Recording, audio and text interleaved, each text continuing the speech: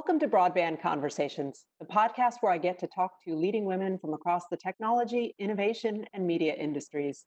You get to hear what they're working on, what's on their minds, and what they think is the next big thing. My name is Jessica Rosenworcel, and I'm a member of the Federal Communications Commission.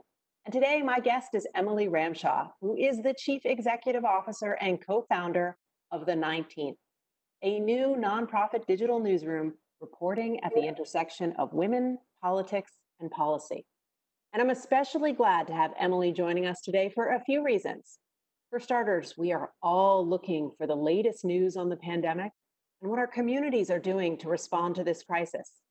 But at the same time, the economics that have powered journalism are changing. So many reporters are doing such important work, but creating and sustaining news organizations at this time, it's challenging. And I know Emily knows this. She's had such a long and impressive career in journalism. She was the former editor-in-chief of the Texas Tribune. And now at her new venture, The 19th, she's looking beyond the Lone Star State and shining a light on stories about women. And remember, women are on the front lines in this crisis. In fact, 1 in 3 jobs held by women has been designated as essential. And finally, I just love this bit of history about where Emily's organization gets its name.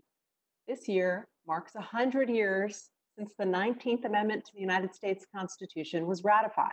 And that, of course, is the amendment that guaranteed women the right to vote. So I'm glad I can talk to her during this centennial year for women's suffrage, though I'm pretty sure it's not how either of us plan to commemorate this historic event during this strange and unprecedented crisis. But Emily, I am so glad that you are being here today. Thank you so much for having me. As you said, it's a very strange time to be launching a news startup, but I'm thrilled for the opportunity to talk to you about it. Yeah, so I want to hear how you're doing during these days, but I also want you to tell me how you got started doing journalism in a world that's gone digital and what propelled you to start the 19th and got you to where you are today. Absolutely. So, well, the way back story is that I'm the child of 2 journalists. So this has always been in my. That's the real origin story for journalism. It's in your blood. But I've spent the last 10 years largely running the editorial operation at the Texas Tribune, which was a startup a decade ago when it began. And really, this idea to launch the 19th first came to me about 4 years ago. I was on maternity leave with a little baby girl. Donald Trump had just been inaugurated. There were women's marches. There were, big conversations around the Capitol. It seemed like a political moment where women were more deeply engaged than ever. And I thought to myself, we have worked so hard to build a more representative democracy in Texas by way of the Texas Tribune with a sustainable business model for local news. Could I extrapolate that business model and that sort of sense of community and audience building onto a national stage for women, politics, and policy? As I'm sure you know, having an infant, it wasn't the right time to pursue this. And it was about 3 years until I really started to see the light again at the end of that tunnel. And we decided going into this 2020 cycle that this was the moment and we were going to take the leap and launch this venture. And it's all digital, correct? It is all digital, although one of the key priorities for us is that all of our journalism will be entirely free to distribute and republish by other news organizations around the country. So you should be expecting to see a lot of our stories and bylines in print and on air. Oh, that's exciting. And I know research has been done and it shows that women are generally underrepresented in a lot of media environments, from behind the camera to who reports the news, even news sources and who gets quoted by journalists themselves. So, Yep. Yeah, the way that I think about this is, we know that roughly 70% of politics and policy editors are men, and almost all of them are white. We know that something like 63 or 64% of politics and foreign policy reporters are men, and almost all of them are white. This is nothing against white men. I'm married to a terrific one, but what that means is that the news is already gendered. These are the people who are deciding what's news and what isn't, whether a story plays on the front page or the home page, who's quoted in that story, who we're empathizing with in that story. I'm sort of trying to change this structure and turn this narrative on its head so that we have better representation of women across all of our media properties. yeah, that's exciting because, there's stories that haven't been told when the community that's telling them is more similar than different. I think that's absolutely the case. I mean, I think we see over and over again that women don't feel like they're reflected, or they don't see women who look like them in a lot of mainstream media. Our primary goal with the 19th is really to elevate the voices of women of color and women off of the coasts, underserved women in American media.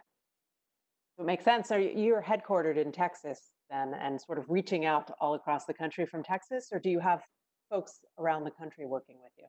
We have folks all over the country, and we'll have a staff of about 21 people over the next 8 weeks. We officially launch late this summer, and you can expect to see those journalists all over the country.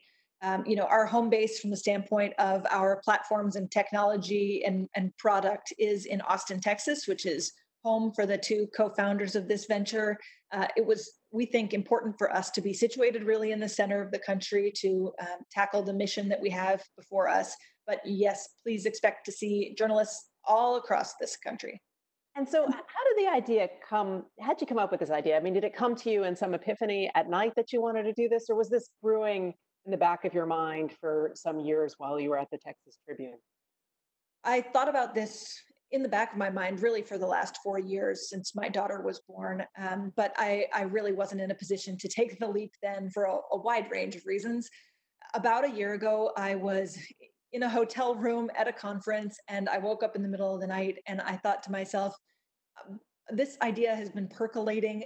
If someone else does this instead of me, I'm going to be really disappointed that I didn't take the leap. And it was that sort of moment where I realized I had to do this. Yeah, that sounds. I mean, that sounds like the sort of entrepreneurial moment in a script or a movie about what you're developing. That you woke up in a sweat in the middle of the night, thinking that this was what you had to do. But um, The it's really reality, yeah, the reality is a whole lot less sexy. right. Well, I'm going to imagine it as such. And the thing that probably you weren't thinking about at that moment when you woke up was, well, I'm going to introduce this media organization into a country navigating a global pandemic. In Yes, this crisis. that was Um, never part of the plans, as you might imagine. of course not. Yeah. But in this crisis, women are so important. I mean, as I said at the start, they are one in three essential workers. They are helping in our hospitals, caring for loved ones. They're cleaning shared spaces. They're stocking shelves. They're trying to develop vaccines. And I feel like there's so many stories to tell. And I'm wondering how you're thinking about that now as you're, taking your entrepreneurial idea and making it meet this moment. Absolutely. And that's a great question. And I'll tell you, it hasn't been easy. I mean, in March, when it became obvious how severe this pandemic was going to be, we actually sort of put our foot on the brake for a moment and thought, should we just hunker down and try to ride out this storm and launch the 19th, a year from now, hopefully, when the dust has settled. But the more we thought about this moment, we kept seeing ways that women were even more disproportionately affected by this pandemic. As you mentioned, in literally every arena other than mortality rates, women are being hit harder. They are losing jobs at faster rates. They are 75% of the frontline healthcare workers who have been sickened with COVID. They are 9 out of 10 elementary school teachers who are trying to keep tabs on their own students and monitor their own children's e-learning.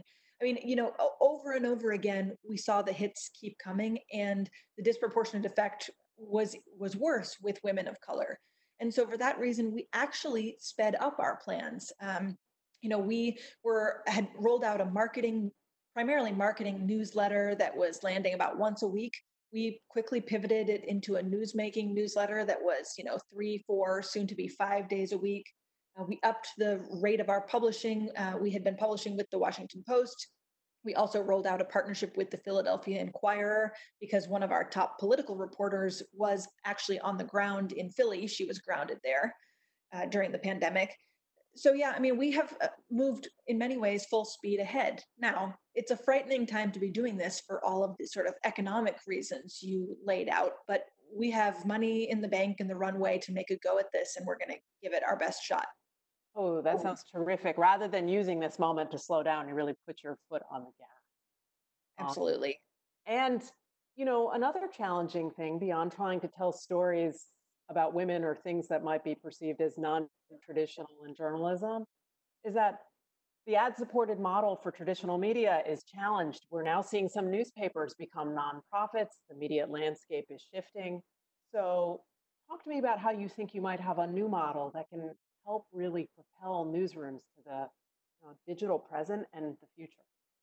Yeah, sure. So I am largely trying to take the very entrepreneurial nonprofit model that we championed at the Texas Tribune onto a national stage. And so that's five primary revenue streams. That is everything from individual philanthropy and foundation support to corporate underwriting to a robust membership program that is, sort of a public radio viewers like you style, to live events.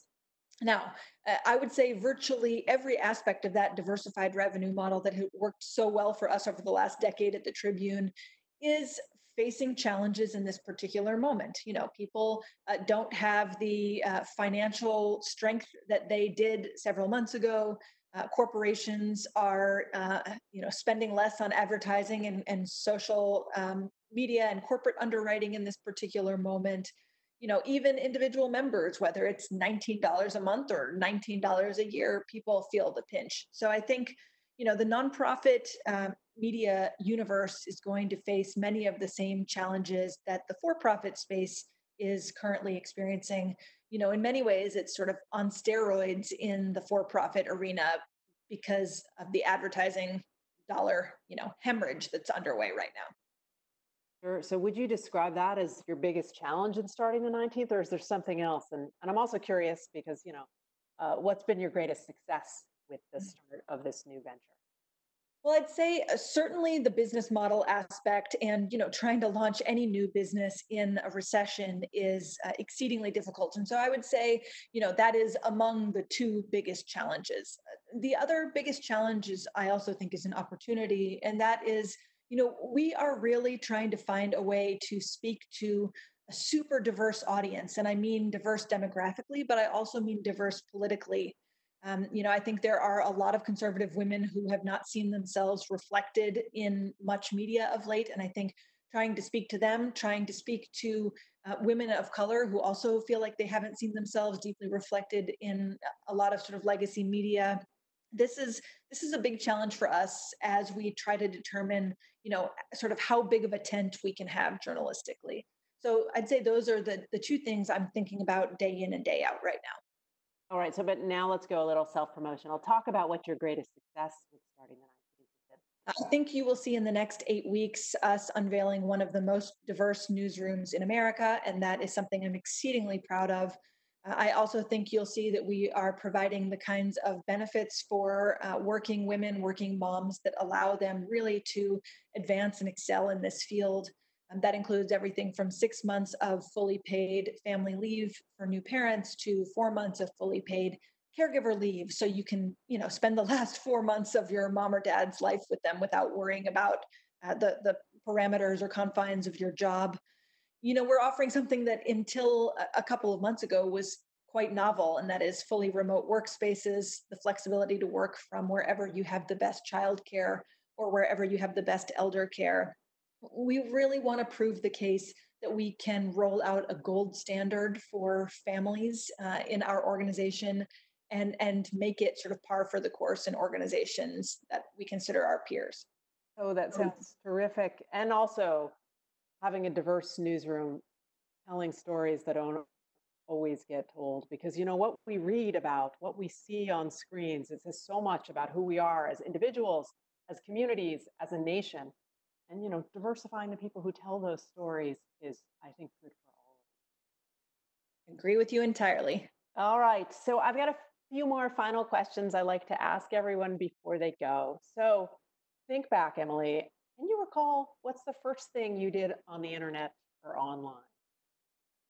Oh my gosh, that is a great question. I would say I not so fondly remember being on AOL Instant Messenger from the office in our sort of upstairs of my childhood home, trying to chat with my friends, trying to make that dial-up internet work, that sort of screeching noise that identified to everyone in the household that I was trying to get on the internet. Absolutely. That hiss and buzz is iconic. So So let's be much more, mundane. What's the very last thing you did online before joining us here? I had a Zoom call with my daughter's pre-K, which is hoping that it's going to be able to open in some capacity this fall. But it was a sort of orientation session with about 44-year-olds, and it was a nightmare. Oh my gosh, I can identify with that, the whole screen time school thing right now. We are all navigating a future we didn't really imagine a few months ago. So, more broadly, what do you want the future of digital and internet life to look like? I mean, I know I can tell you what I want the future of digital media to look like, and that is financially sustainable, accessible to a broader swath of the public, smart and thoughtful and empathetic, a step away from sort of the horse race into the lived experiences of everyday Americans, and diverse representative. That's what I hope Oh, digital that media sounds good. and the That- internet looks like. All right. So, you're doing all these good things. So, before we go, tell us where folks can follow you to keep up to date with what you're doing, where you are online or on social media, so they can keep tabs on your work and the work of the 19th. Absolutely. So we hope that you will check out our website, which is 19thnews.org, 19thnews.org. You can sign up for our free newsletter there. We also hope that you'll follow us on social media. You can follow us on Twitter. The handle is at 19th News, 19th News. Fantastic. So that wraps up this episode of Broadband Conversations. Thank you for being here, Emily, for the work you do, and thanks to everyone for listening. Take care.